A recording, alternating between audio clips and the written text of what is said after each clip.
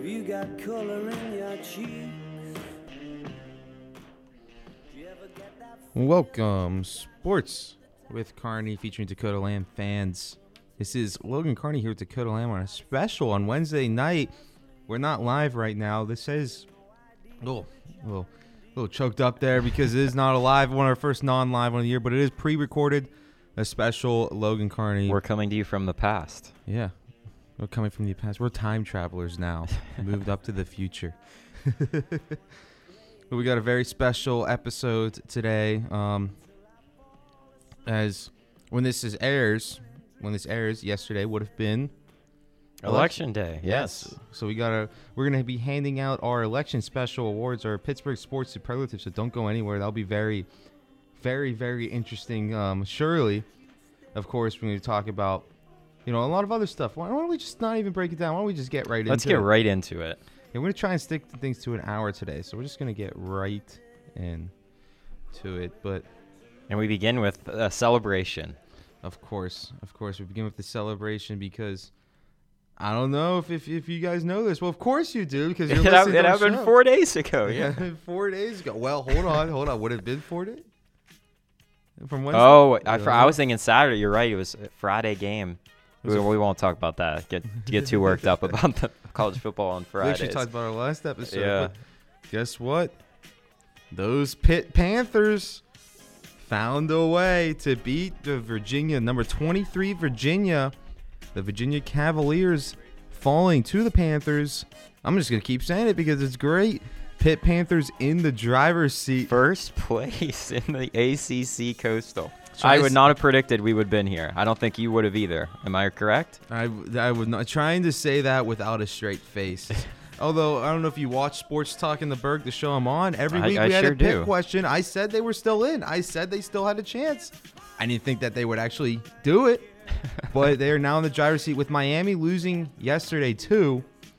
Pitt, all they have to do is win this week on Saturday against Virginia Tech, which is now a 3:30 afternoon game. In my opinion, the best time for a college football game. Absolutely. I concur with that 100%. And then next week against Wake Forest, and all of a sudden they're playing in Charlotte against North Carolina, against Clemson, most likely Clemson, in the ACC championship game. Are they going to make up the Miami-Florida game at the end of the season? I mean, it's kind of irrelevant. It might be. That's an interesting one. I wonder if it's still. I'll have to check if it's still listed on their schedule. That's just kind of floating around out there. Due to a hurricane earlier in the season, that game got postponed, and I assume they're going to play it, right? Yeah, another team got hurt by that. We'll get into that later. But celebrating good times here is the Pitt Panthers. Our Pitt Panthers. Shout out to them. Even though we are RMU students, it is our team too. It is our city, our Panthers. So, 2 questions for you, Logan, about Pitt. Does Pitt win out in those last 2, maybe 3 games? And do you already call that? We talked about this a little last week. Now I think this question is even more relevant after they're now in the driver's seat and they beat Virginia. Is this season already a success? Well, I have to. He's laughing because I'm eating twin snakes, ladies and gentlemen. Just so you know, I haven't eaten much today. I'm looking forward to the Mark Madden impersonation. Well, let me tell you why you're a jerk. Don't ever call you again. No. But, why did I do that? No, I can't even speak. But anyway, the Pitt Panthers, they are in the driver's seat. I think they beat Virginia Tech. I think they lose to Wake Forest, and then I think they beat Miami. This is Pitt we're talking about. That is how Pitt will go. Yeah. I think we are, though, kind of like... I'm not sure how to say this. We are looking back to the past of Pitt. And even, so this season, they've even sometimes this season, they have been the old Pitt. But for the most part, Pat Narduzzi has kept them together. They're in a driver's seat in a place where they really haven't been in a while. We're looking to the past of Pitt because the past of Pitt is still relevant. They lost to North Carolina, now they're first in the division. Yes. I agree. However, in these next 3 games, are we being too biased towards the past? Should we give this team more credit? I mean, I think because Wake Forest, if you look at common opponents like Notre Dame destroyed Wake Forest. They did not destroy Pitt. That is true. I mean, but again, when has Pitt beaten the teams that they're supposed to beat? I mean, come on. That's what I'm saying. Are we too biased to the past? I don't think we are. No, because in my opinion, the past is still the present till the past has changed. And they haven't shown me anything that the past has changed yet. All right. They still lost to North Carolina, and they're still first in the division. This is the typical Pitt that we're talking about right now. The team that got blown out by Penn State because they couldn't get the ball past their own 5-yard line repeatedly, and Penn State started every single drive on Pitt's side of the 50. I mean, this is still the same team. It's just, I mean, they've improved a lot since then. Interesting to note, their defense. They've had 3 games where they've given up over 600 yards, I believe, or around there. Yeah. Duke, if I can just think off the top of my head, Duke, not Syracuse. Duke, UCF, and then there was one more. I forget the third game. If you can fact check me on this, just to make sure I'm right. I'm looking it up. Was it It wasn't UNC, was it? It might have been UNC. It might have been. But anyway, they gave up around 600 yards of offense in each of those games. If you take those 3 out, they have the 31st best defense in the country. Wow. So their defense is very inconsistent, and I think that's why they've started to play better, because the team. I mean, obviously against Duke 2 weeks ago, the defense did not show up, but the offense showed up. I think the offense isn't as good as it is against Duke, and I don't think the defense is as good as it is against Virginia. But I think those two are going to level out, and we see a decent team, maybe a borderline top 25, just outside the top 25 team in these last few weeks, and I think they will get to the ACC championship game. Okay, all right, I could see it too. I think I'm maybe a little more optimistic over these next 3 games that they have shown in these past couple of weeks that they, and really, I think you could say since the Syracuse game when they won that in OT, that they've shown bright spots that tell me they could beat Virginia Tech, could beat Wake Forest, and could beat Miami, Florida in that last game and sweep the rest of this season, maintain the number 1 spot, and exit the regular season really proud of what they did. And I think maybe we are too biased to the past. But I think maybe for me, I'm trying to push that away. And like you said, we should still be looking at that because it is the same team. It's improved, but at the end of the day, it is the same team. It's still Narduzzi. And chances are, looking at history, they will disappoint us in some way before the end of this season. Do you think they win out? Do you think they win the ACC championship game? I do not know. They haven't beaten a top 5 team. I think it's too big of a jump. They still haven't beaten that top 5 team yet. It could be Boston College still. Clemson has to beat Boston College. They have not played yet. Boston College, a very good team this year. And we'll talk about the rankings in a little bit, but Boston College was ranked last week. We'll see how they are this week when we take a look at those rankings.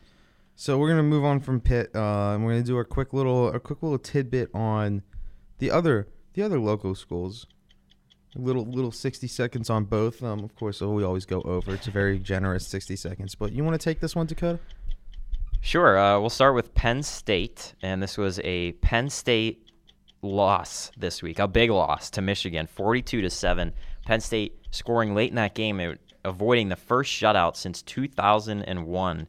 A real bad game for Penn State. Of course, coming into this, there was a lot of uncertainty about Trace McSorley and how healthy he was.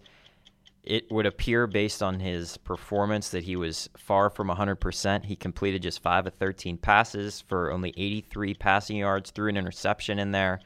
Now, what was interesting leading up to this game was how secretive James Franklin was kind of being with this McSorley injury, and got into it a little bit with a reporter at a presser asking him about McSorley. I have the clip if you want. Yeah, absolutely. Play the clip real quick. I guess what I don't understand, and I get it, you guys have to ask questions, but you ask questions. We'll leave the clock on. You know I'm not going to answer. You only get so many questions, and you're asking me questions that I'm not going to answer. I don't understand that.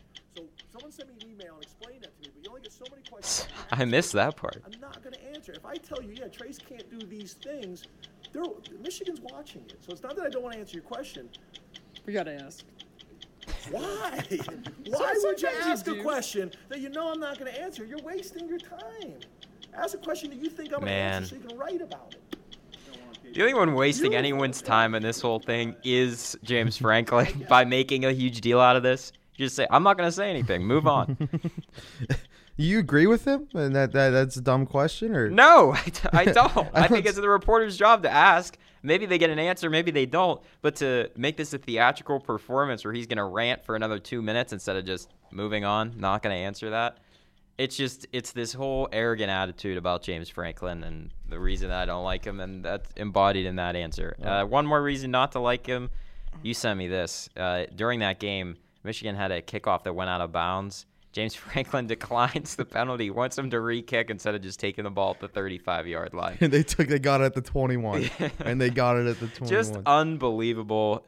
For a guy that spews the word elite every chance he gets, it does not appear to me that he is an elite coach in college football. How can you claim to be unrivaled when you can't beat anybody in your own conference? Yeah, I believe they have 4 wins total against Ohio. No, they have 3 wins total against Ohio State, Michigan, and Michigan State since James Franklin has taken over as head coach. Not great. Yeah, not great at all. And they've gotten blown out by Michigan twice, second time in 3 years. Of course, they blew them out last year, but still. All right, so that was just a few more than 60 seconds on Penn State. Yeah, we're going to move on to a little bit of West Virginia, though. West Virginia, I don't know if you know this, Dakota, but they won again, too. I did know. And as a Pitt fan, I don't like West Virginia. They're a rival, but I'm starting to hop on the bandwagon a little bit. Yeah, I was going to ask you, are you rooting for WVU? I'm kind of rooting for WVU to pull it out in the Big 12. They're a rival that I respect a lot. They're very relatable to Pitt. We talked about this a little bit earlier before the show, that WVU is a team that's very relatable to Pitt in the sense that they'll have really good years, they'll have really down years. They'll lose games they aren't supposed to. They'll beat teams that they aren't supposed to. They have a lot of local recruits. They're a state school, but they're about the same size as Pitt in terms of reach and everything. They are a very relatable school to Pitt. So, seeing them do it, it's kind of like when the Brewers made it all the way to the NCLCS. That's fair. They're a rival of the Pirates, but I still was rooting for them because they're relatable to the Pirates. Now, the better question is, a couple questions are, and then I'll ask you these, Dakota. All right. Do you think WVU wins the Big Two, or rephrase it? Who has a better chance of winning their conference, Pitt or West Virginia? And is Will Greer, a Heisman candidate? I'll answer the second one first. He is. And I know there was a lot of doubt about that earlier in the season. They suffered some big losses, and he didn't have that great of a performance. But you beat a team like Texas in the way that they did and with the performance that he had, I think it's undoubtable that he is a contender. But I think that's also – and he's good. He's good. He's going to go high in the draft most likely. But I think it's also just a sign that this is a down year in college football, that based on with some of the performances that he had on the losing side – he's still very much in this conversation. So that's that. I think WVU has the better chance of winning their conference. I do. I can see what you're saying with Pitt making it to the championship game. Road. I wouldn't take Pitt at this point in time to and even if they win these next 3 weeks, I still don't think I'd take them as the favorite to win the ACC. They won't be the favorite to win the ACC. Right. Then it's Clemson. It's going to be so if you're incredibly comparing difficult. them to WVU, I'm taking WVU. Yeah, but WVU still has to get there, and they have a much more difficult of a road. They're going to have to take on would probably I'll Oklahoma. take that tougher road and the chance of them in the championship game than I would Pitt. All right. So this has been our 60 seconds, or a little bit more, 60 seconds on the other local teams, the other local big schools here in Pittsburgh. Now, as we go to the polls, Dakota, you want to read off the polls since you were the one who graciously put them in the notes today? Yeah, you want to go ahead and read them off? So yesterday we went to the polls, and now today we're going to look at the polls. Look at that. That's starting right, because this one is going to be broadcasted on Wednesday. Yes. Look at that. So from the AP Top 25, Alabama, Clemson, Notre Dame remain 1, 2, and 3. Fourth place, fifth place, sixth place all saw these teams move up a spot. That's Michigan in fourth with their win over Penn State. Fifth is Georgia. Sixth is Oklahoma. Seventh, up 5 spots from last week. From 12 to 7, it's WVU. 8 is Ohio State. And I'll pause there for a minute. You want to share that factoid you shared with me yesterday about Ohio State and and the strength of their schedule. Ohio State has taken on one team with a winning record. I don't think Purdue has a winning record, so it could be one. I have to double check that real quick, but Ohio State has only beaten one team with a winning record this year. We'll talk a little bit more about strength of schedule in our next segment. But 9th, LSU. 10th, Washington State. 11th, who we'll talk about in our next segment. Purdue does have UCF. a winning record, okay. by the way. Okay. UCF down 2 spots to 11. Kentucky down a spot to 12. 13 is Syracuse. 14, Utah State. 15, Texas. 16, Fresno State. In 17th, up 7 spots from last week, is Boston College, who we talked about. 18th, Mississippi State. 19, Florida. 20, Washington, who was previously unranked, and then down 7 spots, and 21st is Penn State. Really just absurd that they're still in these rankings, in my opinion. And then 22 through 25, all previously unranked: NC State, Iowa State, Michigan State, and Cincinnati. Out of that, dropped from the rankings were Utah, Houston, Iowa, Virginia, and Texas A&M. And that is your AP Top 25. Quick look at the coaches poll. A few big changes. For the most part, the top 10 here unchanged from last week. First, Alabama. Second, Clemson. Third, Notre Dame. Fourth, Michigan. Fifth, Georgia. Sixth, Oklahoma. Seventh, Ohio State. Eighth, West Virginia. Ninth, Washington State. And 10th, LSU, with UCF dropping 2 spots out of the top 10 to number 11. And Pitt got 10 votes this week in the coaches poll. Celebrate good times. Celebrate good times. Is this CFP poll right, Dakota? As I'm looking at it right now, about to read it? As far as I know. Penn State 14. That's interesting. But now remember, these will come out tonight. That is right. So they will come out These tonight. are new since our last show. When you're listening to this on Wednesday, there will have been new college football playoff rankings. I just wanted to clarify that. Yeah, they came out. So these are Alabama, Clemson, LSU, Notre Dame, Michigan, Georgia, Oklahoma, Washington State, Kentucky, Ohio State. That's your top 10 for the CFP. Of course, as Dakota said, the new one will come out later tonight. So whenever you're listening, it will be different. Florida 11, UCF 12, West Virginia 13, Penn State 14, Utah 15. Yeah, that's right, because Penn State only has 2 losses. So. Right. Iowa 16, Texas 17, Mississippi State 18, Syracuse 19, Texas A&M, North Carolina State, Boston College, Fresno State, Iowa State, Virginia. Here's a question to you. Here's what I don't understand. Okay. The college football playoff only decides 4 teams. Why do they do a full 25-team ranking? It's just, I don't know. It doesn't make sense. It would do make top sense. 10. Just do top 10. Yeah, that's exactly what I was going to say. Do the top 10, and even at that point, you're still kind of like stepping out of your comfort zone. Everybody still looks at the Associated Press anyway. Right. That's the one that people care need about. The College Football Playoff Committee to do anything more than decide the 4 teams. Exactly. That's all I need. Exactly. They just put out their top 10, and that's it. But since they did it, we can talk about the fact that UCF is all the way down in 12th place. That's right, and they dropped out of top 10 in both the AP and coaches poll, despite winning against a bad team. But like we stated earlier, there's another school out there that has only played well, that's not a word. That has only played 10 teams. That has only played one team with the 2 teams with a winning record, and they're 1-1 against them, including getting blown out by Purdue in the other one, and that is Ohio State. Wow, it took me a long time to get to that thought. But Dakota, does that bug you a little bit as we hear, the big argument is UCF, and they're like, well, will you take a 1-loss Big Ten team over UCF? Are these 1-loss Big Ten teams really better, or are people looking too much at the schedule ahead for Ohio State to judge them on who they've played so far? If the college football, I don't really care about the top 25 in the coaches poll, but if people in this college football playoff ranking committee are looking ahead and trying to judge and predict what's going to happen for the rest of the season, I think that's absurd. It defeats the purpose of having these college football playoff rankings while the season is still going on. But to get to this UCF topic, who are undefeated, and you've got teams ahead of them with 1 or 2 losses, I think there's just this tendency, and it's going to continue to take the schools from the bigger conferences who are viewed of having a tougher strength of schedule, either have already played or will play in the remaining weeks. And I don't see it changing. I do not think we'll see UCF anywhere near the top 4 to make the college football playoff, let alone in the college football playoff. What do you think?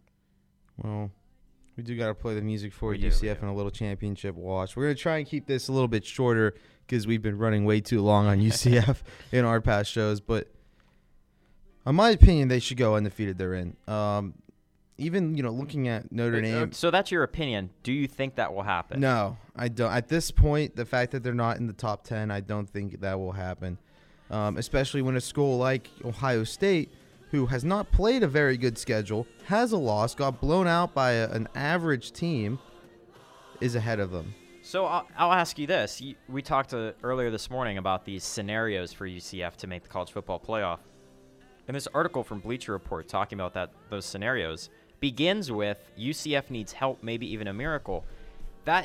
We talked about this in our very first episode of this show this semester. It defeats the whole purpose of this college football playoff committee if they're looking at results of other teams and trying to judge how that one team is and whether or not they should make the college football playoff. UCF does not need help or a miracle from other teams to make the college football playoff. They shouldn't, at least. I mean, that's reality, but you look at some of these other, pulling back to strength of schedules. For example, Notre Dame. This is a Notre Dame team. They beat Michigan, but they also beat Ball State by only 8. They beat Vanderbilt by 5. They beat Pitt by 5. They were able to. They gave up 17 points to 5-4 Stanford. They gave up 27 points to 4-5 Wake Forest. They gave up 21 and 22 to 2-7 Navy, 21 to 5-4 Northwestern, 23 to 4-4 Virginia Tech. And while a lot of some of those games, they only beat Northwestern by 10. They were able to beat Navy by 22. They were able to beat Virginia Tech by 22 again, 21 Stanford, and then, of course, 29, it looks like, for Wake Forest. But these are they have not had that impressive of a stretch. Yep. Really. So these strength of schedule arguments are just ridiculous. And they're ridiculous. That's what they are. That's what it comes down to. They look at these teams. The committee is supposed to consider their common opponents, but they're not supposed to consider how they perform, just win or loss. They're not supposed to, decide if the game was a blowout or not. And I think that comes into this whole directive to consider strength of schedule, unless the NCAA is going to sponsor a official way to rank strength of schedule. We're just going to be left with people hypothesizing and using whatever measurement they want to determine how hard a schedule is. And it doesn't take into account, conferences that are tougher than the other in which the teams beat up on each other. For example, it won't take into account, the fact that Penn State and Michigan State and Notre Dame. Actually, it does take into account that, but it doesn't take into account the ACC Coastal, for example, where it's a bunch of good teams, not great, not bad teams, a bunch of good teams that just knock each other down a notch. We got an ad there for some reason, but again, it doesn't take into account that stuff. And honestly, you look at some of these other schedules. I mean, again, looking at Alabama last year, in which they had a loss to Auburn, and I believe they didn't beat any ranked teams. I could be wrong. I could be mistaken. Actually, did they beat Georgia? They played Georgia last year? No. So that was a tough. It's unfair to really to use strength of schedule. I mean, look at Alabama, for example. I mean, they blew out Ole Miss. But some of the other teams they took on: Arkansas State, 2-7 Louisville, Texas A&M, who is overrated. They're 5-4. They should not be ranked. Actually, I don't think they are still. Are they still ranked? I could be wrong. They were ranked at one point. Louisiana, the Raging Cajuns. Arkansas, who is 2-7. Missouri, who is 5-4. Tennessee is 4-5. They finally have a good win over LSU. It's 29-0, but it took them there, and this was your unanimous number one. Yeah. And they didn't play anyone that was good. Strength of schedule is baloney. Yep. It's complete baloney because really these top schools are playing a bunch of 500 teams. Yeah. And that's why it's baloney. Was it last to use season? It in an argument is ridiculous. Was it last season that Robert Morris played North Dakota State? Yes. It's unless you're going to agree, everyone is going to agree to use one measurement or one, whether it be the ESPN power index or something from 538, if there's some agreed upon way to measure schedule, which there's never going to be, by the way, then you cannot consider that in terms of whether teams should be ranked higher or in the college football playoff. It's a ridiculous argument. We talked earlier today about a commentator from Fox saying that UCF shouldn't even be in the discussion because of the strength of their schedule.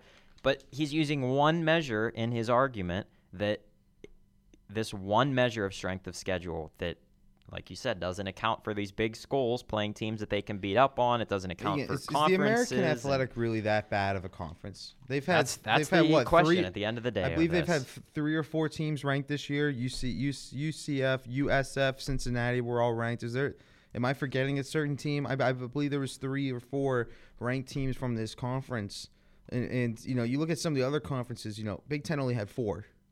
Throughout they only had 4. Yep. Those lower largest. The ACC only had 5. I don't know how many the SEC had, but the American Athletic really is not a bad conference. It's for football. It's not. It's not Power 5.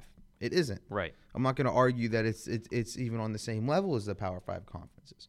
But a lot of these things, but people want to make the comparison that it's like if UCF were in the college football playoff, it would be like a 3A high school team playing in a 6A championship, and it's just an absurd argument. The fact of the matter is, you look at this: UCF was 3-0 against their non-conference teams. Cincinnati was 4-0 against their non-conference teams. Houston was 3-1 against their non-conference teams. Those are the top teams in the conference. It is not a bad conference. South Florida, 4-0 against their non-conference teams. Again, I don't specifically know who they were playing, so that could be changing different. Right. But they're not. The American Athletic is not a bad conference. It's really not. It's not a great conference. It's not a phenomenal conference. It's not Power 5. It is Group of 5, but it is by far the best Group of 5. And all we're asking is, look at UCF, who's going to come out of that conference, whether you think it's not bad or great or not good. They're coming out of it undefeated. They have beaten non-conference teams that are pretty good. They deserve to be in the discussion, and to just write them off because of what conference they're in and because of ridiculous strength of schedule arguments is ridiculous. It is absolutely ridiculous. Yeah. And with that, we can move on. With that, we will move on, and we'll have this whole fight again next week. How about it? We move on to a little bit of Steelers talk as they beat Baltimore this past week, 23-16.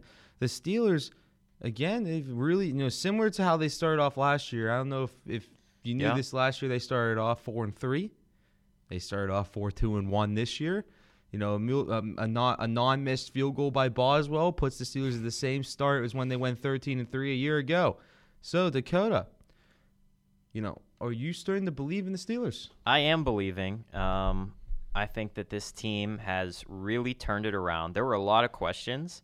I was kind of surprised as a fan earlier in the season at how optimistic people still were. I, as a fan, was concerned about their future and their playoff chances after some of those real bad opening weeks, tying in Cleveland in week 1, for example. And they really have just turned it around. It kind of shows that the early weeks of the season can be made up for later on, and they have certainly done that. And they're doing it all amidst the Le'Veon Bell drama, among injuries, among uncertainty about James Conner, and they're just going out and they're playing, and they're doing it really as a team with less drama than last season, which, whether or not you think that's related to their performance, they are a cohesive unit for the most part, and they are really surprising me with how well they're playing as of recent. What do you think the big reason as to why they won 4 in a row?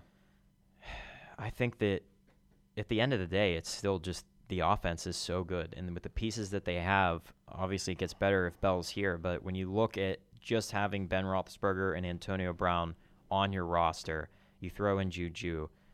As a whole, this offense has always been really good. It's been expected to be really good, and they're living up to those expectations. I think that's it at the end of the day. See, I don't think it's the offense as I'm carrying. I'm carrying the defense. All right, that's fair. The defense since week 5, so once this 4-game winning streak started, they have not given up more than 21 points. This defense is, since week 5, since this winning streak started, has been near the top of the NFL. I know people are going to talk down on this defense. There are a lot of playmakers on this defense.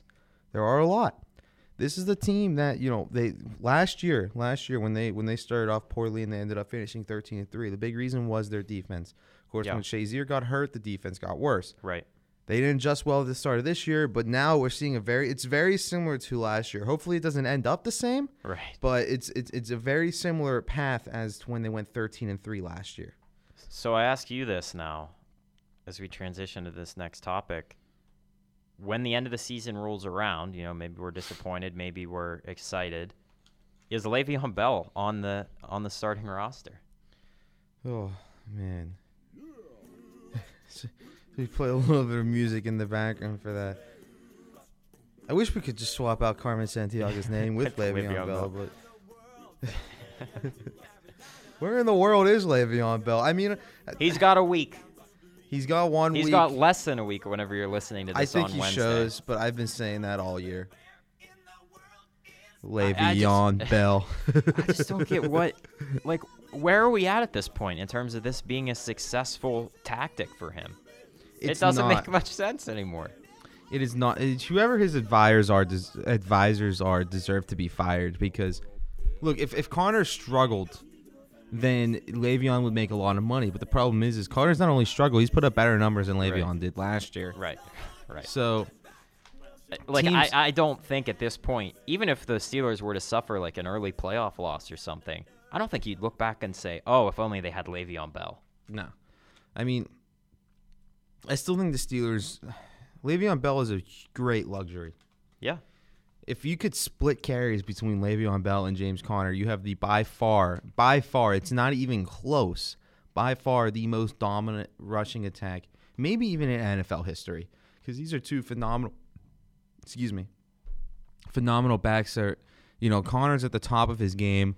Le'Veon, hopefully he comes back, but he comes back, at least halfway decent. But this is these two guys that if you split carries, I mean, that's a great core of two in your offense. And you had that with Brown and Smith-Schuster. I mean, the offense just gets even better, and it's already really good if he comes back. I am not so sure that he's going to come back at this point just because this whole strategy just doesn't make sense. It hasn't for a few weeks now since ESPN reported during the bye that he was going to come back, and he ended up not coming back. And there still have not been any sightings of Le'Veon Bell training or getting better. Well, there have been some sightings. There have been sightings of him, but not of him training. I want to read off one of the sightings that was. Yes, we didn't get to this last week. We didn't get to this last week. We were gonna get to this last week. But there have absolutely been sightings of him, but this is going to back up my argument that there have been no sightings of him training to get back into football shape. There has been no indications that Le'Veon Bell has been conditioning or is in any way ready to just get back on the NFL field if he were to return for the game in 2 weeks. So at that point, he's still probably not a legitimate starter for at least another week, maybe two. You're running out of weeks in the regular season. He's perhaps doing more damage, certainly on the drama-wise, he'll be doing more damage than he is now just staying away. So I don't understand what his objective is, and that's why I'm kind of on the fence about whether or not he even comes back for the 13th. I'm going to read this Le'Veon Bell sign. We hinted at it. This was last week. Somebody, I believe, sent this into the fan. So let's read this real quick. Let me see if I can get some nice music in the background. We can. There we go. On the Le'Veon Bell documentary, Le'Veon Bell being cited. My cousin works at the Bob Suds at Pittsburgh Mills Mall, she said yesterday. Lev Bell pulled up in his Range Rover and came in and asked to use the bathroom. She politely informed him it's only for customers. He said he was going to order a sandwich after he left. She gave him the key. He went to the bathroom and then left the key in there and left without ordering. They did not have a spare and the door locked automatically. They had to call a locksmith to get it unlocked. Sean from West Deer. It's so good. It's so good for so many reasons. When you first sent this to me, the question was, what % chance do you give that was actually Le'Veon Bell? Not high. Not high, that's Wasn't for sure. there another one where he was in the where he was spotted down in the strip district? Yes. There's no indication that he's even in Pittsburgh. There is no indication that he has left Miami. Yet we're spotting him at the Pittsburgh Mills Mall Pop Subs. If I could think of everywhere where Le'Veon would be, I bet you the Pittsburgh Mills Mall, which is a complete ghost town, because that's right by my house. I know that mall. Half of the stores are closed, and they have depressing quotes on it, all right, on all the walls. There is no way that Le'Veon Bell was at that the Bob Subs Sean from West Deer. This is one of the most ridiculous things that I have ever heard. It just gets so much better. It's because he left the key in the bathroom and walked out. It's too good of a story to not be made up. That's my official position on that. Could you see? Here's a question for you: who on the Steelers, or actually, what Pittsburgh athlete do you think is the most likely to use the bathroom without buying something and then leave the key in the bathroom and excluding Le'Veon Bell? Excluding Le'Veon Bell. Man, Antonio Brown maybe. He did throw stuff, allegedly throw stuff out a window. So I think Antonio Brown is a good one. Juju seems too happy and upbeat. No. So I'm going to roll him out. Did you see the pictures of Juju trick-or-treating with little kids? It was great. I wouldn't pick him. Let's see. Think of some other athletes. Crosby seems like a really nice guy. He also seems calm and collected. So if he couldn't use the bathroom, he'd probably just walk out the door. Maybe like I'm trying to think of a pirate that might do this. Maybe like Rivero. Not even him. I have a hard time picking any pirate to do that. Yeah, I agree. All right. Sorry, that's Le'Veon Bell. We're going to move on now to our next topic, which is another celebratory topic. Corey Dickerson announced last night he wins an MLB Gold Glove for his work in left field this season with the Pirates. Now, a local Pirates blog, Rumbunner, calling this a big surprise. Do you agree with that, Logan? Were you shocked by this announcement that Corey Dickerson had won the Gold Glove for that position? I was a bit surprised. I don't really care too much about the Gold Glove winner. I am surprised Christian Yelich didn't get it. Right. That's I think the reason that this was. See, I have a theory with the Gold Glove though. It's on my opinion they only take stars. So whether it's meant to or not, hitting plays a role in if you get the Gold Glove. Right. Because nobody cares about a guy that's batting .220. Again, they took it over Yelich, who's likely to be the MVP. So this theory is not always true. But there could be a better left fielder out there that played very poorly offensively that didn't get the award. They look for stars when they pick the Gold Gloves and the Silver Sluggers. And unfortunately, you become a star through hitting, not fielding. Hitting plays a role. And I think that's part of the reason why Dickerson was even in the running. Because I didn't think he's a bad defensive player. I think he's a good defensive player. Statistically, he was a really good defensive left fielder. I don't think he's top 3 in the league, in the National League. Overall, when you look at it outside of stats, I agree with that. But so just looking at these raw sabermetrics, he was really, really good, and you could make the argument based on those that he did deserve this award. I ask you, he plays, obviously, most of his games at home at PNC Park. Do you think that does that play a role into this? Because PNC Park, a really tough outfield in general, specifically in left field. Is PNC Park's left field one of the toughest in all of baseball? It is. And should that play a role in choosing that award winner? It is winner? and it should. It is and it should. You got to consider where they play. You have to. Because you got to consider for offensive numbers too. That's why people scoff at how Colorado hitters do. Yes. Because of how easy it is to hit there.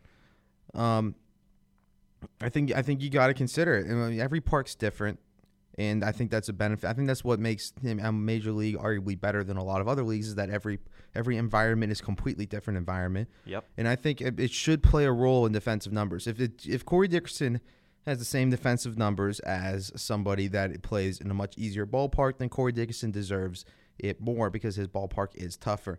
A lot of those statistics do count for that. Mm-hmm. They do adjust for the type of park. But I agree 100% that, it should play a role. Now, let me ask you, before he came to Pittsburgh, though, he was in Tampa Bay. We're having a trouble time speaking today. But he was in Tampa Bay, and they played him DH for 2 years. Do you think they're scratching their heads right now? I do, and the reason I put this on here, this question, how do you think the Pirates scouted him defensively when they didn't have 2 years of time to look at his, or was this just a pleasant surprise? Did Neil Huntington pick him up for his bat, and they were just shocked by his performance defensively? I think you got to look at who Tampa Bay has in that outfielder. That's Kevin fair. Kiermaier is phenomenal center fielder, best glove in the league, arguably. Left field, they have the young kid. I'm losing my name. It's real fast. Just trying to. This has not been my best show tonight, but why can't I think of him? He's on one of my fantasy teams. Malik Smith. They got Malik Smith too, a very, very good defensive player. A lot of speed. I mean, it's so, and they had Steven Souza, who's not bad for a couple of years too. I mean, I think Diggers is better than that, but that was their outfield. Their outfield was pretty locked. Regardless, I don't think anyone in Tampa Bay apparently was expecting him to go out and win a Gold Glove in the outfield, because he didn't even get to play defense when he was there with Tampa Bay for those 2 seasons. So I think it's all the more impressive, and another tip of the cap of many to the Pirates front office, who certainly did see something in him, both defensively and offensively, and it pays off. They get a Gold Glove out of it. So that's a big achievement for Corey Dickerson, and congratulations to him. All right, Dakota, but we're going to move a quick little, bringing back the Ken Burns music that we like to throw in wherever we can in all these episodes, as we can do a quick update on what happened with the Robert Morris sports this past weekend. Men's hockey split again, 1-1. Yeah. Why can't they win on Saturday? I do not know. It does not make much sense. There is some divide. I can sort of understand it when you play the home and home series and they travel and they might not play until Sunday for game 2. But when these are 2 home games and it looks like such different teams from Friday to Saturday, it just raises a lot of questions. How is that possible? And why is it so strong to come out and play and get that win on Friday, but they cannot carry that energy over to Saturday? It's really interesting. Maybe it's just something that they're tipping their hand, and there's some way that these teams are able to adjust for game 2 that RMU is not prepared for, but it's really a head scratcher as to how many splits they've had already in this young season, and why it always seems that it's game 2 that they struggle so much in. Men's soccer regular season ended with a 1-0 win. Unfortunately, they were eliminated from the NEC playoff contention. They did what they had to do. It just didn't work out for them, and stuff out of their hands. And that loss to Central Connecticut State it came back to bite them, unfortunately. Yep. Women's hockey swept RIT this past weekend. Big weekend for them, going up there to Rochester and getting not 1 like the men's team, but 2 wins against the Tigers. That's a big thing for them, and I think once again we expect this to be a real good season for the women's hockey team. The volleyball team won the Dig Pink match 3-0. Big win. And they remain in volleyball NEC playoff contention, but they also have a lot that needs to happen. Right. They've bounced back, it would seem, since some early season struggles. Women's basketball gets started tomorrow. Men's basketball. Well, men's basketball too, but women's basketball gets started tomorrow. And it will have happened when you're listening to this show. Yes, I'm sorry. That's right. We are not live. Basketball is underway. But men's and women's basketball both get started. Men's will be in LA. Dakota, are you excited for those seasons this year? I am. I'm excited to have the men's team back on campus. I'm excited to see how they perform. The women's basketball team, always a real good one that competes for the conference championship and trying to make it into March Madness every year. And we'll see what the men's team can do. A lot of young guys. We'll see what they do. And this has been your documentary on Robert Morris Sports.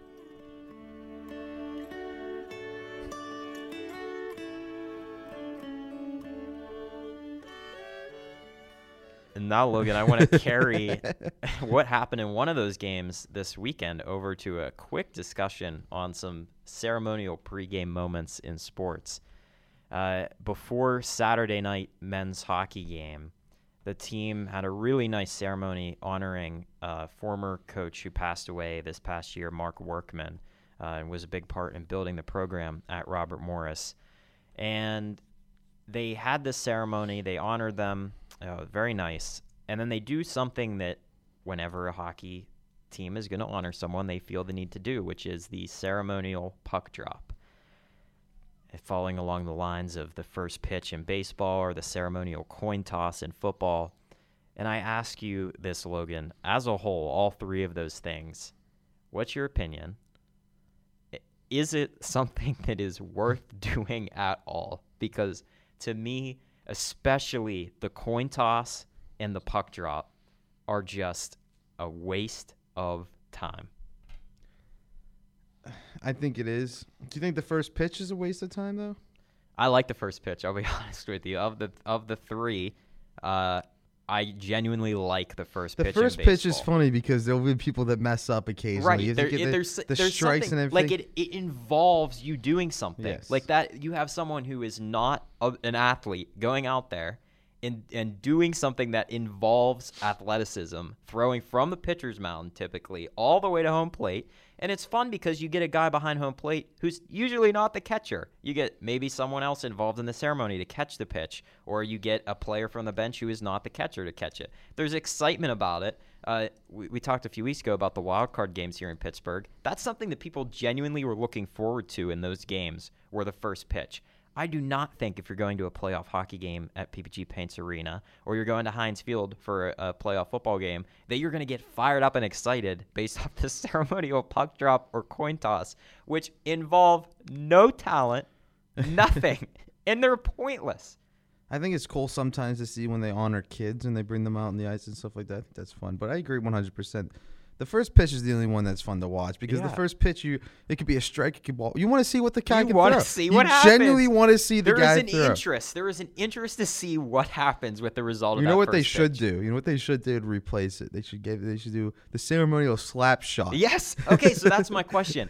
What can hockey do that is better than the ceremonial puck drop? Because what really kills me about it is it's at the end of the day, it's a photo op. And it's a time for those two representatives from each team and the person dropping the puck to just stand there, frozen in time, for a solid minute while the paparazzi go away snapping those pictures. It is 100% a photo op. But and what then they drop the puck, and then the home team slowly takes the puck and wins the ceremonial face-off.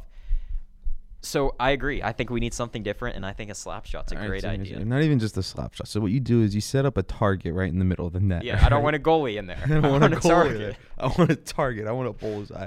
All right. You say, okay. You get some real old guy to go out there and be like, oh, this is we'll just say President Trump. Right? We'll say it's in New York or Washington D.C. and we'll say President Trump's going to do the ceremonial slap shot. All right. And basically what happens is that he has to hit the target. If he hits the target, he gets like a lifetime supply of chicken nuggets or something like that. Now, that would get the crowd. See, here's the thing. Why don't we have stuff like the half-court shot, all these stuff that are halftime events? Why don't they start off with that? Why don't they have the... That's not a Can bad you imagine? idea. If you throw a strike, you win something. Exactly. If you hit the target in the net on the slap shot, the pregame slap shot, you win something. I like it. I like it. He's like, can you imagine the game getting started? I'd be like, all right now, fans, as Sean from West Deer is going to come out and he's going to try and kick 3 field goals in 10 seconds. Sponsored by the Pittsburgh Mills Bob Subs. It's the pregame slap shot. If he hits the 3 field goals from the 20, 25, and 30-yard line, he was a lifetime supply of Bob Subs. So I think you just mentioned football there. I think that's the easy one, is just to have kick a field goal for the pregame contest. 3 in 30 seconds from the 20, 25, and the 30.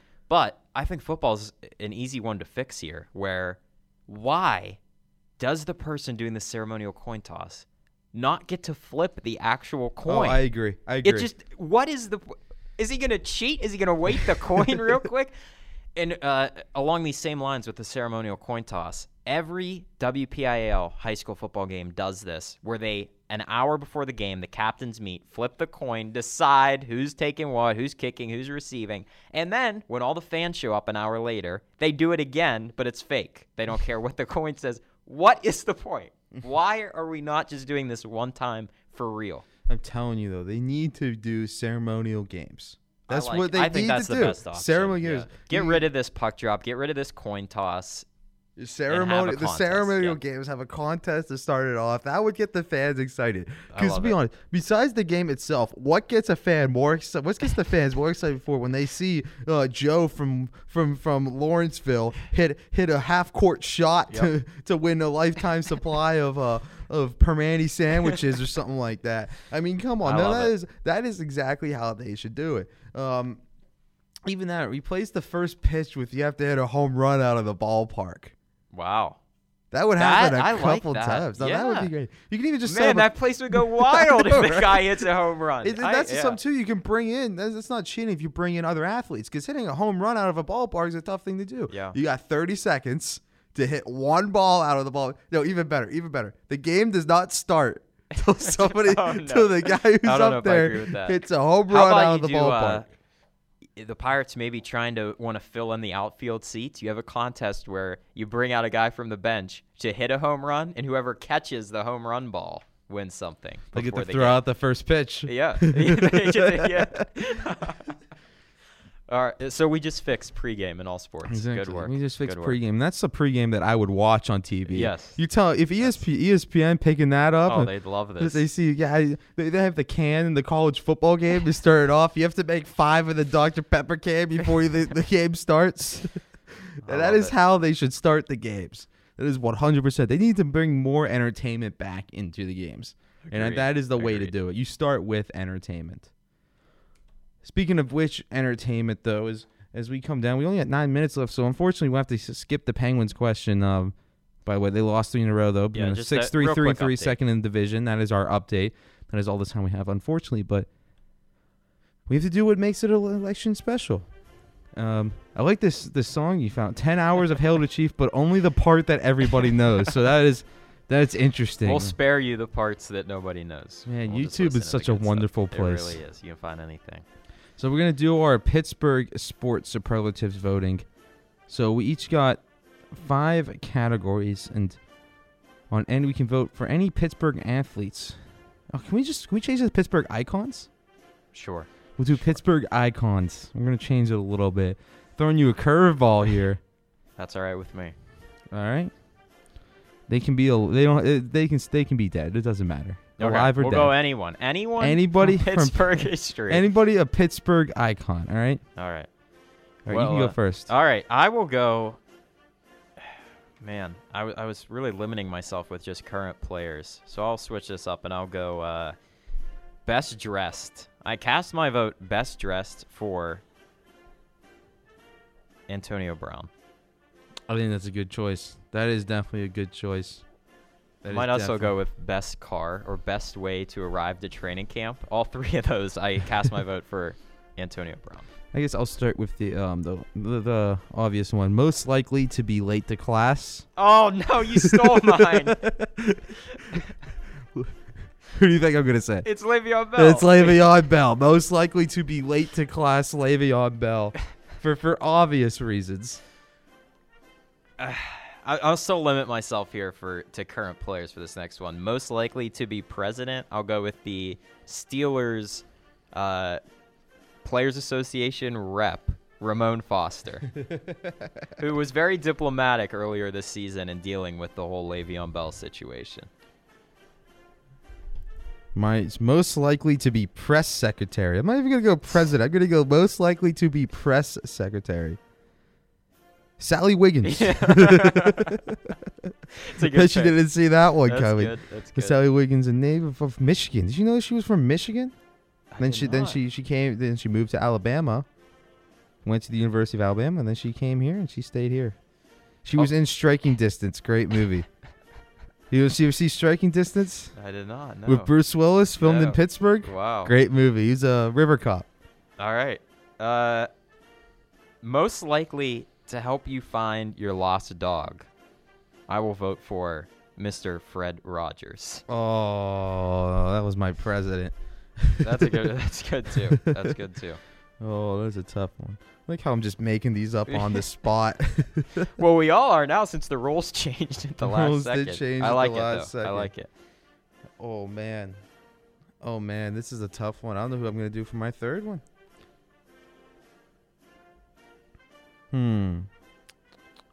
Dun, dun, dun, dun, dun, dun, dun, dun, dun, dun.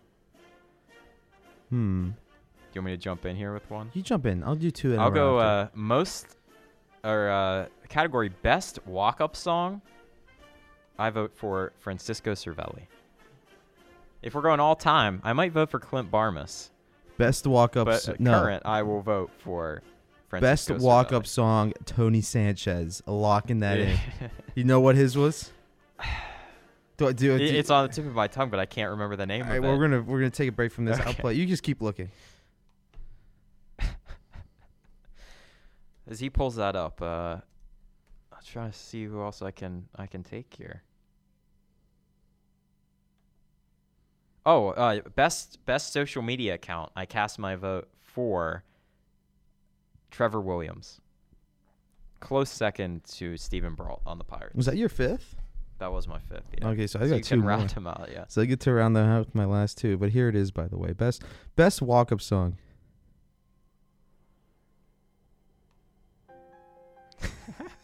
Yes. How could I forget this? Yes. Oh man, that is our best walk-up song. Tony Sanchez, that is my pick. You gotta love him. Maybe we should also give him the most likely to break up a no-hitter. Wasn't it him that stepped into that one pitch in Washington? Yeah, I think so. That was him. I remember that. Yeah. Wow, that was crazy. I thought it was Detroit. Or was it Washington? I think it was I think it was Scherzer in Washington. It was. All right. All right, so I'm gonna go. Most likely to actually be a Pirate. Oh, that's good. Sean Rodriguez. Absolutely. You gotta go with it. That's a unanimous vote. If that was He on the looks ballot. like a pirate. He fits it. He acts like a pirate. I believe he even talks like a pirate. That's a good vote. My last superlative. What should I go with? Why don't you give me a category? Give you the category. I'll give you Slam the How about door. biggest jokester? Biggest jokester. Ooh. I'm going to go with Bill Peduto because these bike lanes are a joke. You should have given him most likely to build a bike lane. Most likely to build a bike lane. Most likely to... No, you know where he is? Bill Peduto. Most likely to look like the Santa Claus. Most from likely Rudolph. to talk about CrossFitting but doesn't actually CrossFit. Bill Peduto. No. On a side note, Bill Peduto did a great job this past week with everything. I would like to give you a shout out on that. Is that even if we disagree on a lot of things, most importantly those bike lanes, those annoying bike lanes, you did a great job leading this city through a difficult time. So Dakota, that's all the time. Looks like we have to let it go. And we'll kick off our first November show with some Frozen to send us off with. Might as well. We got 2 minutes left here, and how much is left on the song? All right, about 2 minutes, so we'll just let the rest of this song play out. So thank you all for joining us as Sports with Carney featuring Dakota Lamb. This is Wednesday. We recorded this on Monday, November 5th. So as you listen to this in the future, you now know where UCF is in this week's college football playoff ranking. You know more than us. Yes. So have a great week, everyone, and we will see you next week.